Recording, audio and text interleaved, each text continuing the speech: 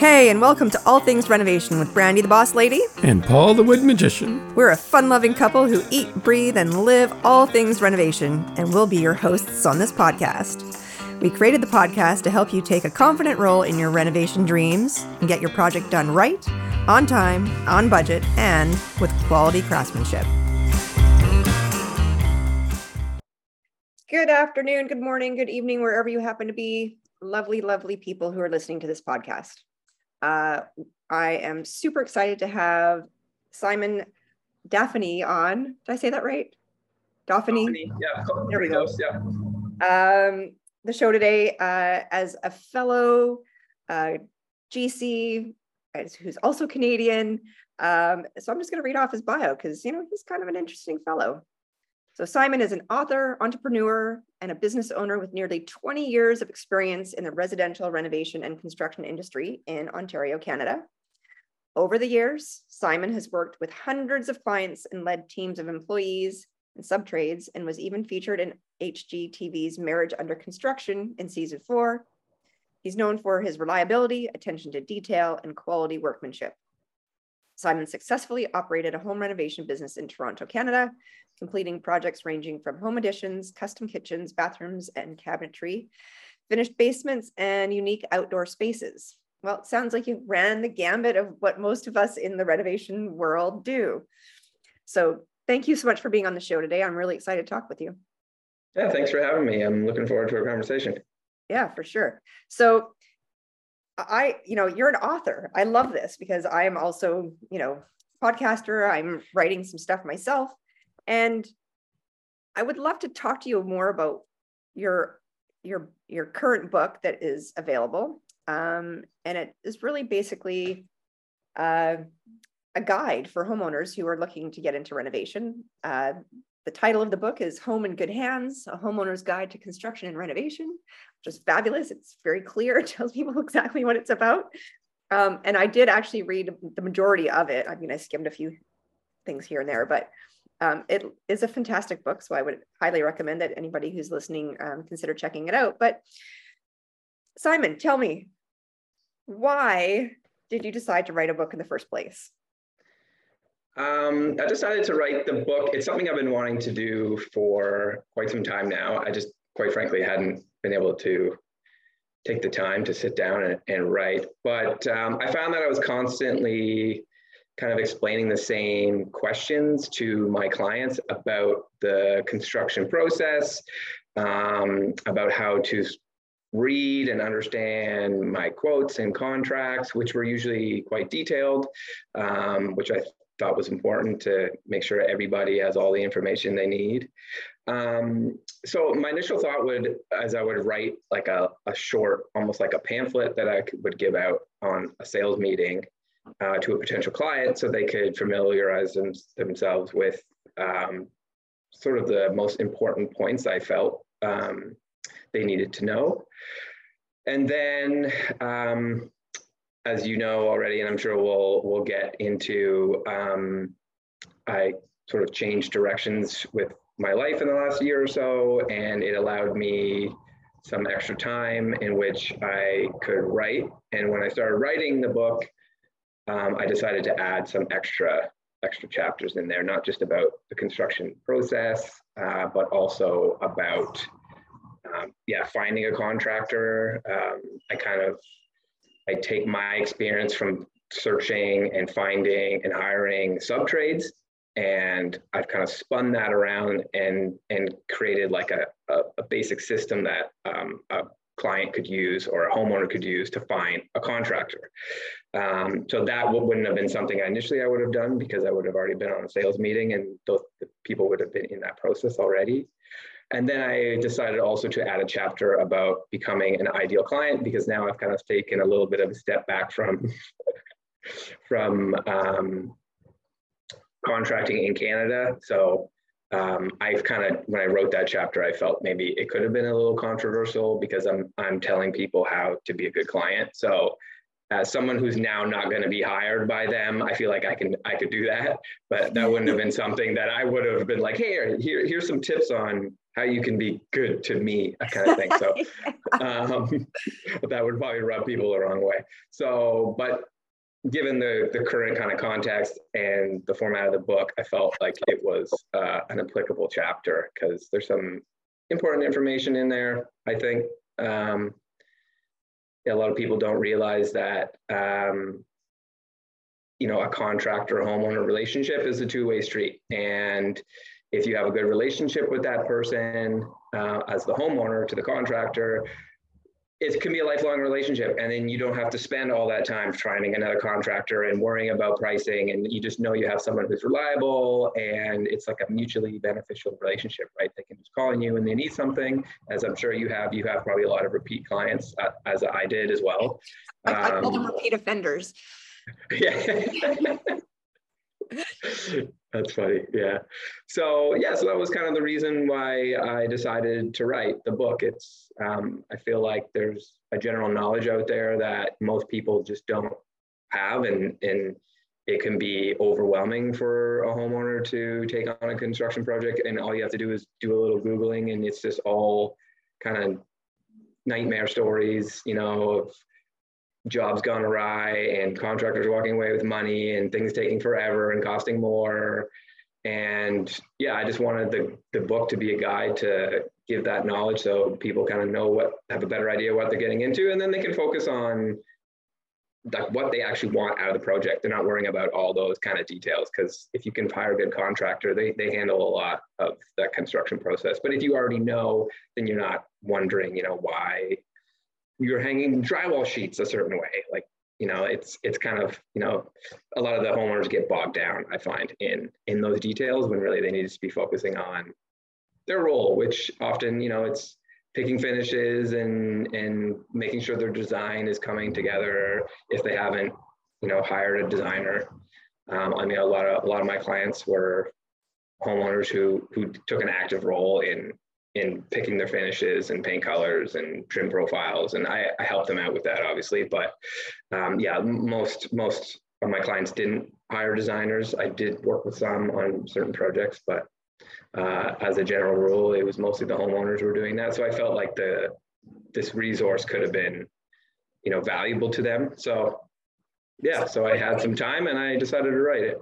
So for the people that haven't read the book yet, or maybe won't read the book, what top, say, 2-3 things on the client side did you note in the book that makes them be good clients? Personal boundaries was one of them, for sure.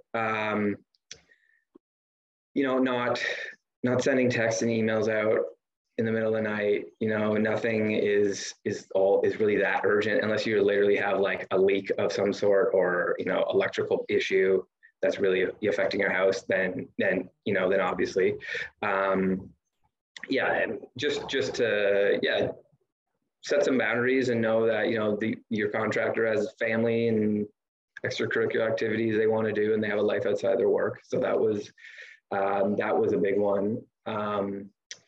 Ensuring that you have a contingency, a budget contingency, so you're not ever strained on your pricing, and you have a little bit of leeway for things that pop up, because it's construction and stuff happens.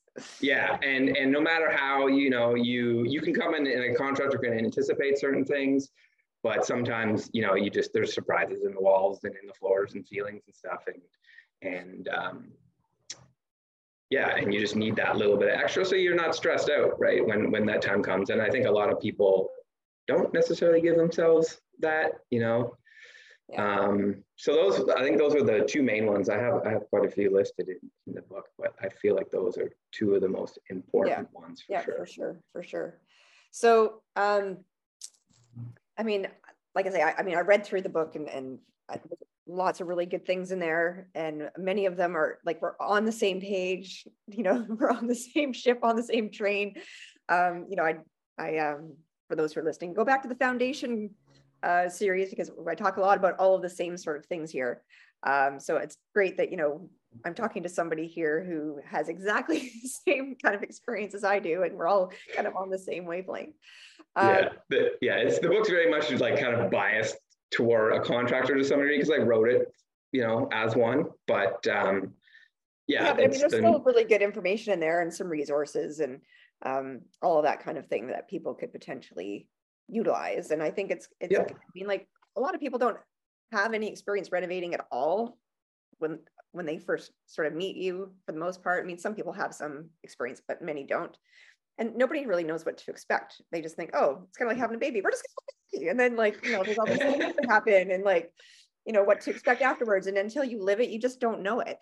So, having some resource that talks about the process and what to expect and managing those expectations, both on the client side and the contractor side, sets everybody up for success.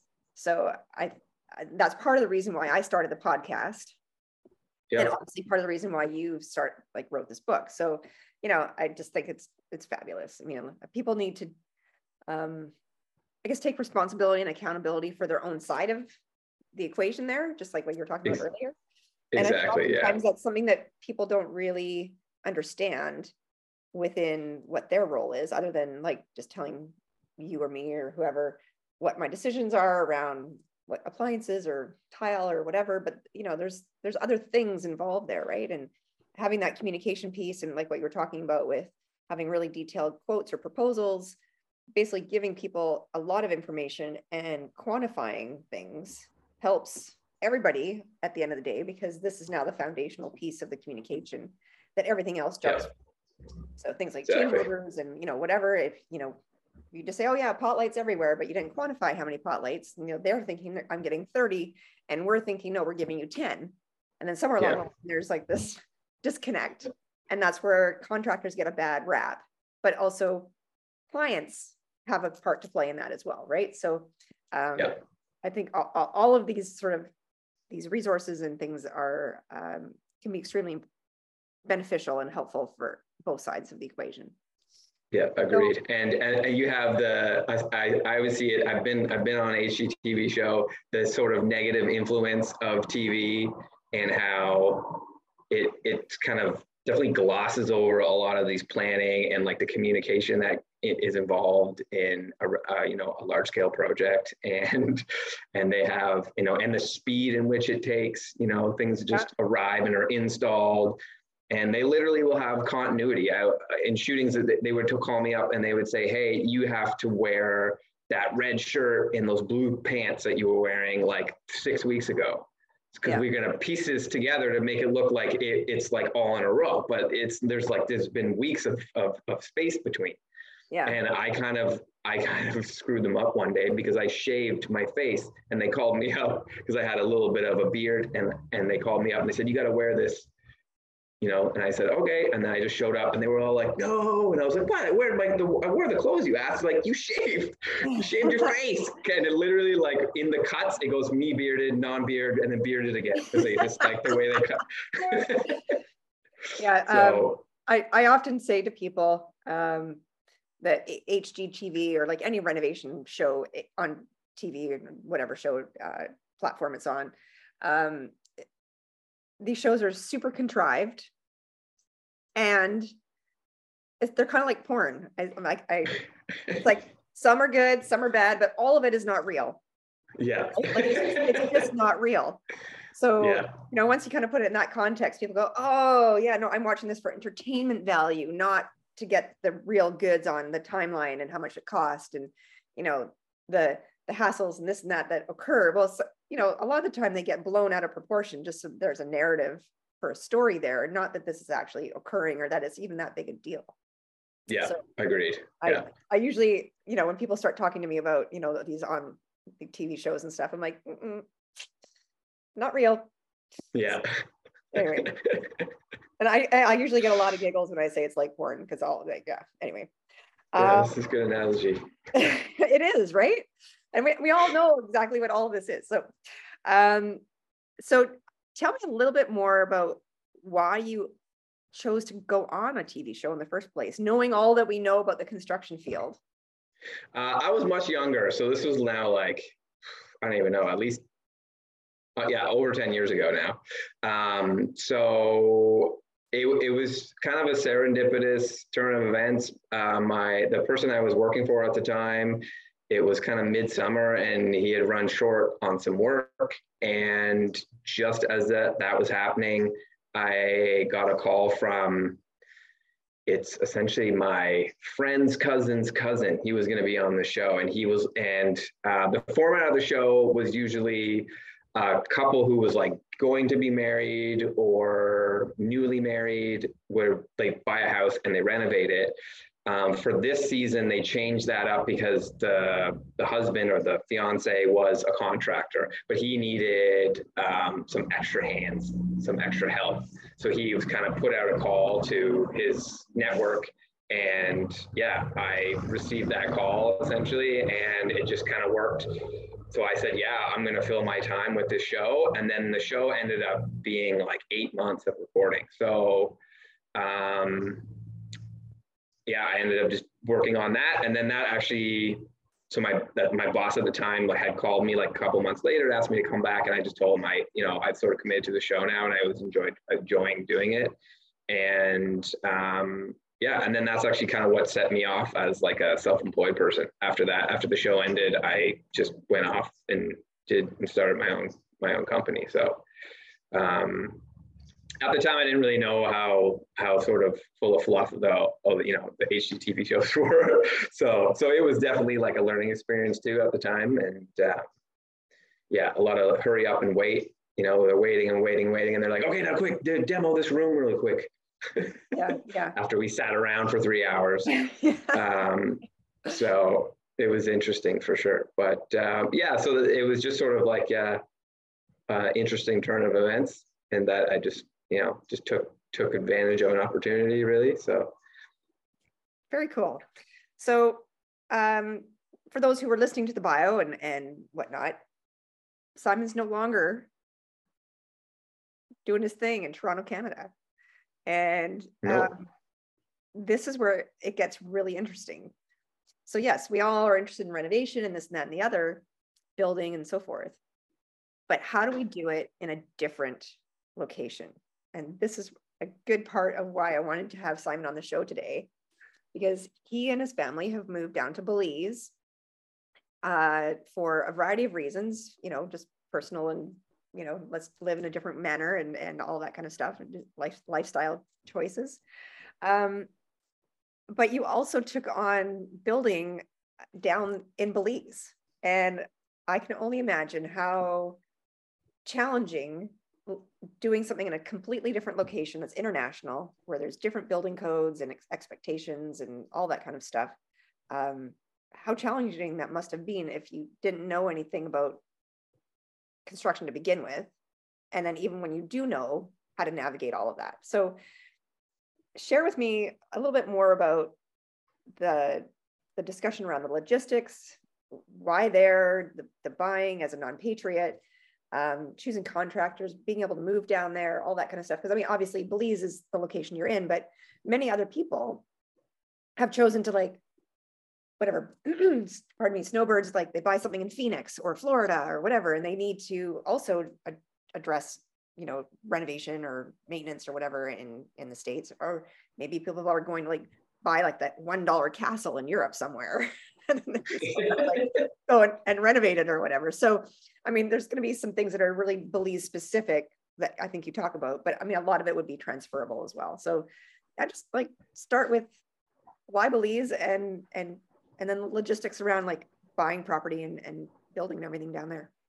Sure. Yeah. So so why Belize? First of all, it's really close. It's just south of Mexico and borders Guatemala. So it's actually really not too far. Right now in high season, which goes from November to end of April, there's direct flights from Canada. So from Toronto and from Calgary, you can fly. And from Toronto, it's just over a 4-hour flight. So that's nice and it's close. I actually drove down here too. It wasn't it took 7, well, that's a whole other story, but it was supposed to take 7 days. It's English speaking. That's another big one. They allow foreign buyers. They have a very like open land ownership kind of policy here, and as well as just moving money in and out of the country is not. And now maybe this could be because I'm Canadian and they're part of the Commonwealth as well. That I'm not exactly sure about, but it's not like other countries like Barbados, where if you move your money there and then you want to say sell, your money is, they have a limit to how much you can withdraw every year from that country. So if you were to, sell a house for millions of dollars, it's going to take like over a decade to get all your money out. In Belize here, they don't have anything like that. You can purchase, and if you sell, you can just take all your money. Taxes are very low here, especially property tax. That wasn't really a reason, but that was just a kind of a benefit of coming down here. The affordability of land here at the time, it has certainly increased in the last couple of years since we've purchased. But we are literally 200 feet from the Caribbean Sea, and it was like a very affordable price for how close we were compared to, say, pretty much anywhere else in North America. Even like in Ontario, we had looked up in Northern Ontario initially because we wanted just to kind of move and have our own land, and it was still hundreds of thousands of dollars, and you were in the middle of nowhere, Ontario, and then you're dealing with brutal winters, and it's still a 5-6 hour like drive trip for somebody. It's a whole day essentially still, right? So those were all definitely factors. Like we have Caribbean Sea just 200 feet from us, and then a canal in the back that goes out to a lagoon. So we're like kind of bordered with water, and to get something like that in Canada is practically, well, I mean, I don't want to say non-existent, but you can do it, but you have to be quite wealthy, essentially. And so you bought something down there, and then you decided to build. So how did you go about that whole process, looking for contractors and like basically taking your own advice about being a good client and so on and so forth? So we like finding a contractor down here is definitely tough. Just even, it's kind of like Wild West down here, even with land purchasing and stuff like that. Anybody can become a real estate agent here. You don't have any sort of qualification. You can just walk into a real estate office. If they're hiring, they hire you and you're an agent, and you can start buying and selling properties for people. But they also have squatting rights still here. So you have to be very careful when you do purchase, because some people will have squatted on the land. I think it's 7 years before you then own it. So people will be on the land for years, 5-6 years, don't actually have title yet, but then they sell the property. And then, so when the time comes, somebody does own it. It could be government, but it becomes this big ordeal to then claim, someone has paid for it, but someone's been squatting, and technically the squatter still has the rights. So it becomes like very murky. And we know people who, haven't used agents, and as a result, they purchased from homeowner or the owner, quote unquote, and they didn't actually own it. So, so you definitely want to use an agent here. So and it's kind of the same with contractors. There's really no way of, unless you come down here and you've been down here for years and you know the community, it's the only way you're really going to know who the contractors are that are good. So we use a recommended contractor from our real estate agent. He had built her house or was part of the crew that built her house, and then he had since struck out on his own and was doing good work. And we had met him previously, and we got on really well with him. And you have to take a little bit of a gamble, because you don't really know exactly who you're dealing with per se. And but we felt really comfortable with him, and we interviewed several others. You can just go around to sites and be like, hey, I'm looking to build, and people will give you their information. But That was, he definitely was, we felt was the most reliable and knowledgeable, and he came well recommended, which was the main thing. If you take sort of something from my book, that's the thing. He was referred by a reputable person, and we could see his work. And he actually took me around when I was here prior to us moving down here. I came and went and met with builders and contractors, and he took me around to some of his job sites. I saw his active projects. I saw what he was working on, and I met his clients, and had conversations with them. So it was I was very confident in choosing him, essentially. But yeah, there's still always that you just don't know, right? You don't. Yeah. You're not familiar. This exact what you're talking about here is more or less what we recommend to people anywhere, right? You use your network, your connections, you interview them, you go look at some of their work, maybe talk to some previous clients, like all of those things are sort of on that checklist of ideas or things that we often recommend to people who are looking to find a contractor. And that's something that I talk about a lot as well. And okay, you're talking to me, but who else are you talking to? And, where'd you find them? And how can we, have a really good conversation? And, I'll often say, let's go and do a field trip. We'll go look at a couple of different places that we're working on, or somebody that we finished, and, here's the website, and, blah, blah, blah, like all that kind of stuff. So it sounds like a very familiar process to, basically you've just taken and done it down there. So as far as the actual building goes, and the different techniques and expectations around what is included, not included, you and I had a brief conversation not too long ago, and it was interesting that you brought up a couple of things around, okay, here we're building you this house, but some things are not included, and you just needed to be really clear on what was included and not included. So share with me a little bit more about that, or for the listeners, because I already kind of know the story. Yep.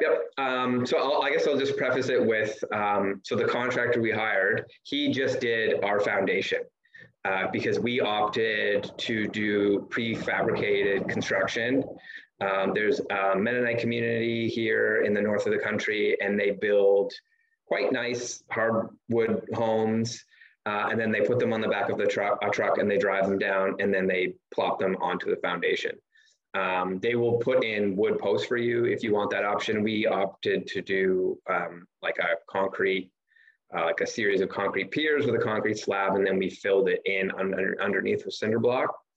But the prefab construction option is much cheaper than having it built on site. A lot of these companies also have their own milling and like forestry kind of wings. So they literally cut down their own trees and mill their lumber. So lumber cost, they're not really subjected to the lumber pricing in fluctuations that North America has experienced in the last couple of years.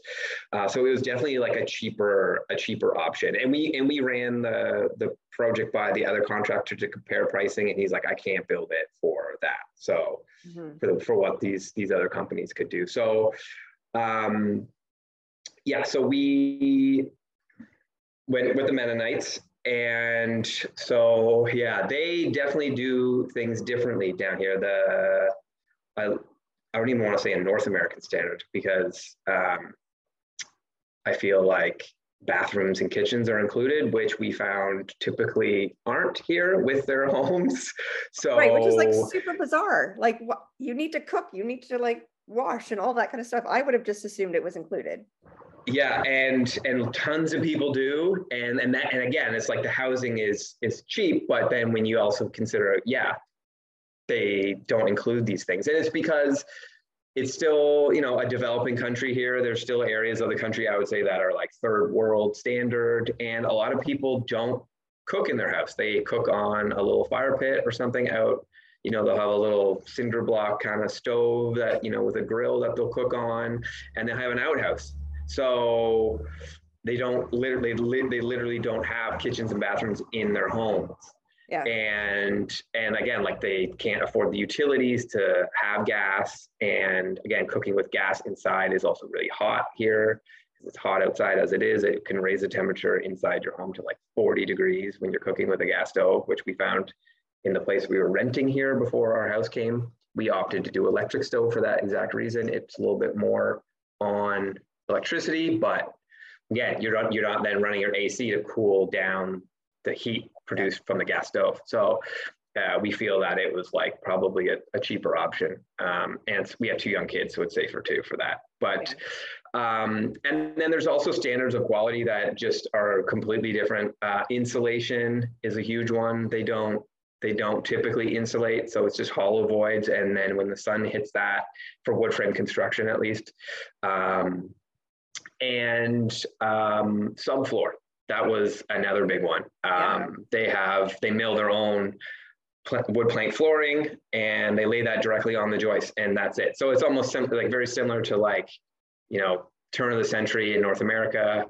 But even then, they would put like that vinyl stuff over top, or the asbestos back stuff, right? Even back then they did that, but it was more akin to that, where you would have, you know, like a painted wood plank floor.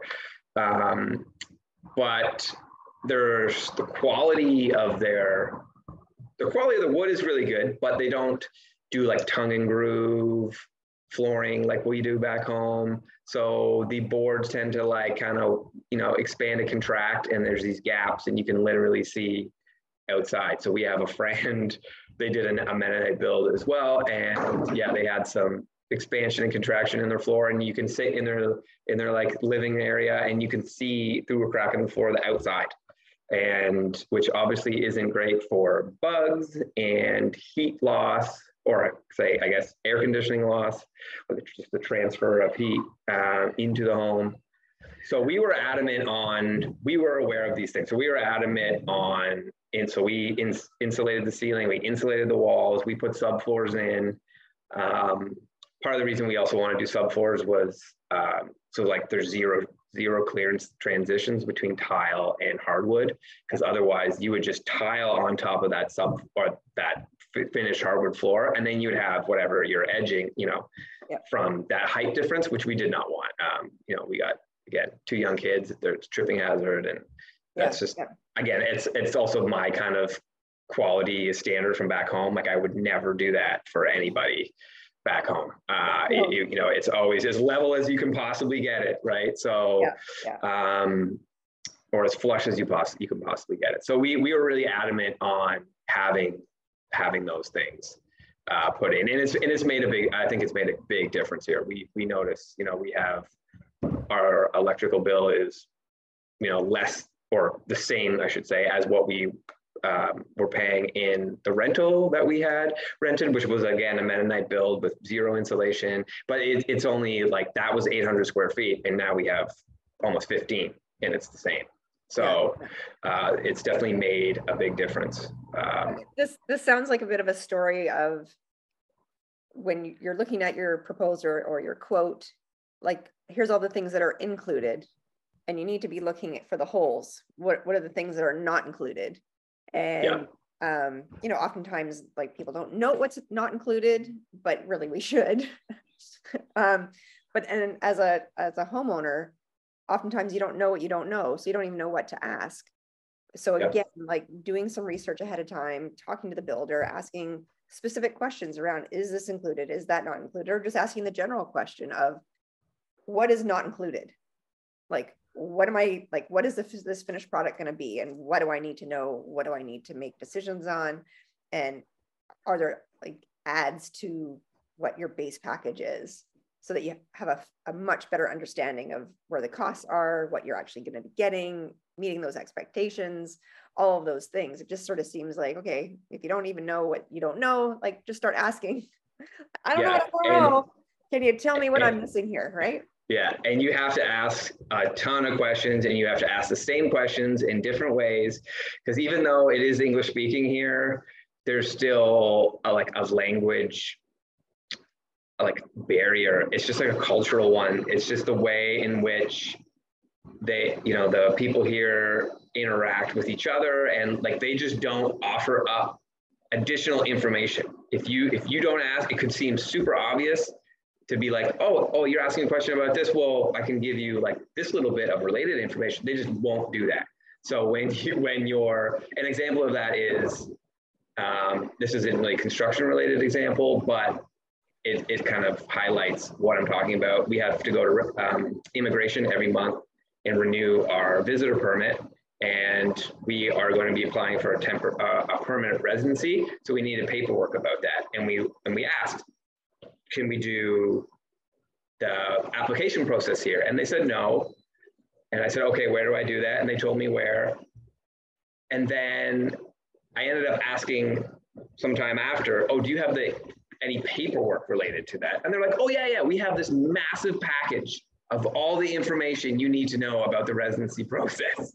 But they didn't think to offer that up when I was asking about the residency process, not to be like, oh, hey, like, you don't do that here, but here's all the information you need for this process. So it's things like that. So it's really important just to ask as many questions as possible in as many different ways as you think you can.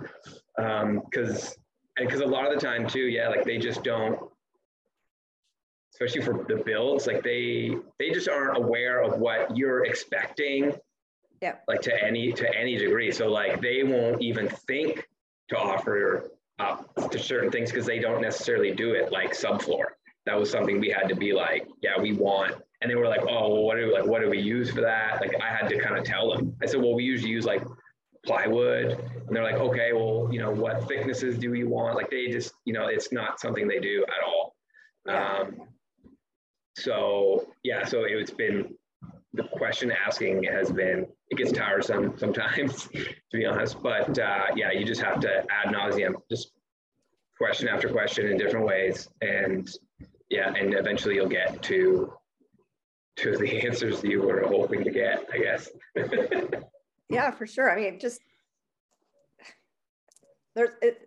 every geographic location is going to have, no matter where you are, a little bit of a different, even like a bylaw difference between different cities, even in North America, or building code from one jurisdiction to another. So in Canada, we're talking about provinces, and the States, we're talking about the states. Differences from, Texas to Washington are going to be different, partly because of the climate change differences and all that kind of stuff. Even across Canada, we have different sort of building code because, maybe here in the Lower Mainland and in Vancouver, we don't get a lot of snow. So, there's not a huge amount of, we have regulations around, proper roof assemblies and all that kind of stuff so that we, can address our snow load and blah, blah, blah. But we don't really get like 10 feet of snow here a year. So our requirements for, that kind of assembly are not going to be as robust as something that is maybe back east, where they are going to be getting that much snow load every year, and maybe a little bit further up north and all that kind of thing. So, even within our own country, there's differences in how the code is applied and what the codes are and all that kind of thing. And just, again, extrapolating to an international location, they too are going to have their standard building practices and their codes, if they have them, depending on where you're at, if it's a Wild West situation or not. But yeah, like just overall, like every jurisdiction is going to have a slightly different sort of expectation around what is built and how it's built and what the quality and the workmanship and all that sort of thing is. So I'm sure that you've been finding all of that a little bit challenging too, right? Yeah, and there isn't really, like the building department here is very new. So we had visited here in March of 2020, just before COVID.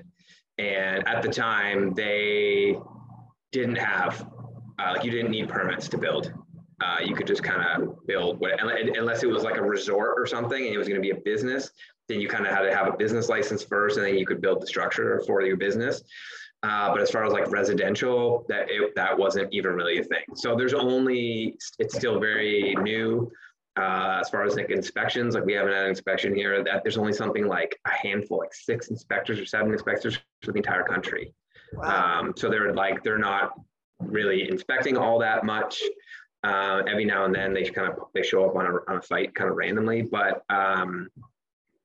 Yeah, and so as far as codes, it's tough to say. Like really, if they, it wouldn't be like back home. We have the Ontario Building Code, and you can look it up online, and it's or if you were to buy it, it's like 4 inches thick. They don't have anything like that here. Even with certain standards around like hurricane not prevention, hurricane like mitigation, essentially. So all the rafters here and everything, they're like heavy steel brackets bolted, through the rafter, through the top plate. But even then, there's additional things you can do for wood frame construction. So we opted they'll install threaded rod, and they'll literally like sandwich with a massive like nut and washer on either end through the top and the bottom plate. So, and then the threaded rod goes right down through, and they'll do that on the corners. So like 4 feet from every corner, and then every 8 feet along the structure. So that just helps to keep everything essentially together, and then your rafters are bolted to your top plate as well. So it becomes quite sturdy. Like these are like 1/4 inch steel L brackets with like 1/2 inch bolts through hardwood raft, like 2x8 rafters. Like it's pretty substantial. The Mennonites here all like brag about, we've never lost a house to a hurricane. No, they don't get tons of hurricanes here really. They do come, but not like some of the other Caribbean islands where they get hit like multiple times a year. It's if they get hit in a year, or it can be a decade before they get a hurricane here. But it sounds a little bit like our earthquake sort of code around here and down the Pacific coast. Just having your plates from your wood framing walls bolted to the foundational concrete, and all that kind of stuff. And so I mean, jurisdictionally, again, climate wise or wherever you happen to be, there's going to be things that are a little bit different here and there. So whether you're going to Belize or somewhere else down in the tropics, or if you're going to go to Europe, there's going to be things there. I mean, obviously in Europe, they're going to have much more similar process to building code and all that kind of stuff. And of course, if you're having something that's heritage related, you open up a whole other can of worms. Yeah. There's lots of rules and regulations around that, and you've got to jump through all of those hoops and all that kind of thing. So it can be somewhat stressful. I've heard from other people. I feel like in another country where they actually have like an established building department, you would be, as a foreign buyer and someone who's going to build, I kind of see it as like it would be a little bit easier, but more work, because you would have obviously a whole other building code you'd have to like learn and become familiar with, because it'll dictate what you can build. But it'll be easier in the sense that they have an established department or a governing body that can actually supply you that information. Yeah. So like here, there's really nowhere, you can't just go to the Belize Building Authority and expect to really get any valuable information from them. It's not going to happen. So so you're just kind of relying on your architect, and hoping that they are building to a certain standard for here, and your contractor, that he's following that plan essentially of what is required. Yeah, so I just broadening that out to other countries and things. That's sort of why I was kind of circling back into, hey, just find out what the local building rules and regulations are, and if you happen to be somewhere where there aren't any, then great, do what you've done, and then if there are, then you've really got to go down that path and make sure that you understand all those bits and pieces, or that your contractor and architect and so forth do. So when we were chatting like whatever a couple weeks ago, we talked about the fact that through your experience now, you're looking at writing another book, or maybe partway through it already, and also looking at potentially becoming like a consultant as well as a home inspector for the area that you live in. So the book. Tell me a little bit about, obviously I think we've talked a bunch about your experience down there, and my guess is that you're going to be bringing all those tidbits of intel into a book now. Is that correct? Yeah, that's right. I kind of have like a working title at the moment. It's called Outside the Box, or a foreigner's guide to buying and building your dream home. Something along those lines. Something along that. And yeah, so my thought would be in writing this book is to just, especially like, we have so many people we have coming and asking us questions, and because they know I'm a contractor. So it would just be providing a resource for people here, as well as really anyone who's in a similar situation of buying abroad and thinking about building, just giving them a kind of an overarching idea, or like overarching plan on how to go about this process and the things to consider. Yeah, because we haven't even really touched on at all too, like a electrical service, and where you get your water, if it's municipal, rain catchment, if you're going to do solar. Some places have to do solar, like out here on all the keys of the islands, like there's no service out there. You have to be wholly self-sustained. So yeah, so the plan is to have that book and have it as a resource, and make it available to anybody who's kind of interested in taking on this kind of journey. And then for here, once I get my residency and can work, I'll be looking to start a consultancy. So I would be helping foreign buyers with their builds, and just essentially briefing them on how to manage and what to expect here in Belize, because it's definitely its own thing. As I found, as someone experienced contractor in Canada, there were still some surprises here for us.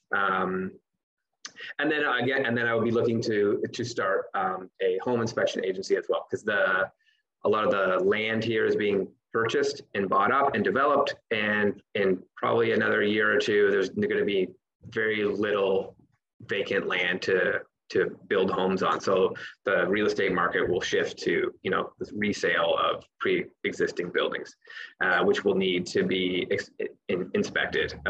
Just again, and do that for foreign buyers, so they can just know essentially what they're going to be purchasing and what they're going to be getting into. When they buy here. Yeah, cool. Well, I feel like we've kind of run the gamut of what I wanted to talk about. Was there anything that you wanted to bring up or share with us that maybe we haven't touched on quite yet? No, I don't think so. I think we've kind of hit all the bases, and yeah. So what I like to do before I close out the show is I like to ask a couple of fun questions of the people that come on. So the two I normally ask are maybe not exactly relevant, because one of them is, are you handy? And what is I actually hate that word. I hate that word. I'm like, I'm skilled. I'm not handy. I'm skilled. You're skilled. So because you're so skilled, what's your favorite tool? Oh, what is my favorite? Like 2, 3. I think, I would say it's my multi-tool. I had a Fane, I think that's how you say it, or Fine. Fine tool. Those, that thing, it was a corded one, and it was a beast. And you can do so much with those things. Plunge cutting, sanding, like scraping, cleaning up tile, grout lines, like if you have to, like all sorts of applications with that tool. They are invaluable, really. And then I also love my track saw. I think that thing is, it ups your level of precision in a lot of applications. And I've used it for cabinetry, for putting subfloors in, for sheathing walls, roofs, like all sorts of stuff. And I've cut like cement board with it. You can get different blades. You can cut melamine with it. Like you can just and it just cuts dead straight. And that zero friction track. You don't even need a clamp at half the time. It's those are probably my two favorite tools for sure. Yep, no, I'm down with both of those. And then the second one I ask is usually like, what would you like to change or renovate most in your own home? But you've just built a house. So is there anything that you would have liked to have done different, maybe is a better question, or maybe there's some stuff that you haven't completed yet. So what would you want that to be?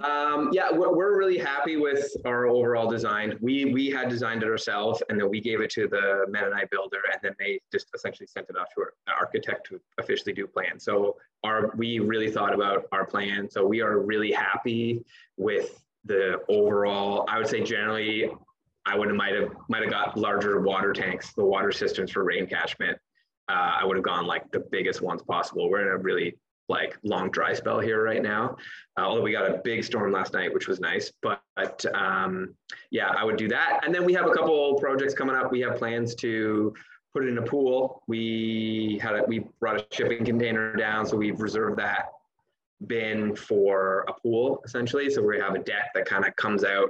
It's partially built right now. We're gonna have to extend it out to where that shipping container is, and we're gonna have like a shipping container pool. And then as well as we want to build they're called palapa. It's like a thatched roof hut here, but some of them are really tall. So this will be like a 30 or 40 foot tall tower. And with that, we'll be able to see out, nice, beautiful view of the Caribbean Sea, but then we'll also get to see out to the lagoon and then the Mayan Mountains, which are on the other side of the lagoon. So those are two things that we have planned and we're really excited about. We're not probably ready to do those yet, but yeah, eventually we're going to do those, and we've they're in the plan. We've reserved the space for them, so it's just a matter of time. But yeah, we're excited to eventually have those in for sure. Well, those are two really, really great projects. I'm sure that it will, broaden the amount of enjoyment you get out of the property that you have. Yeah, for sure. All right. Well, okay, Simon. It's been really great having you on the show. I've loved our conversation. I think there's some really great nuggets for people who are listening to consider when they're, maybe flirting with the idea of like moving or building abroad or renovating abroad. So for those of you who are listening, we will have Simon's first book in the show notes. When his second one is ready, circle back from time to time. We'll put that in the show notes as well when it's ready to go. And we'll also put on any of his socials if he chooses to share them. And, be sure to catch us on the next episode. I really am grateful that you're here and you're listening, and feel free to reach out and recommend or let me know what you want to hear. And we'll get somebody on the show that we can talk about with whatever that happens to be. All right. Well, ciao. Thank you for having me. I appreciate it. It's fun chat, Randy. And yeah, hopefully we'll do it again sometime. Oh. When I come down to Belize, we're definitely going to do one there. Maybe it'll be like a live for sure. video and everything. It'll be fantastic. That sounds great. Yeah. We can have a drink in the palapa. Oh, yes. Yeah, no, I'm down for that. All right. Awesome. Bye, everybody. Ciao. Bye.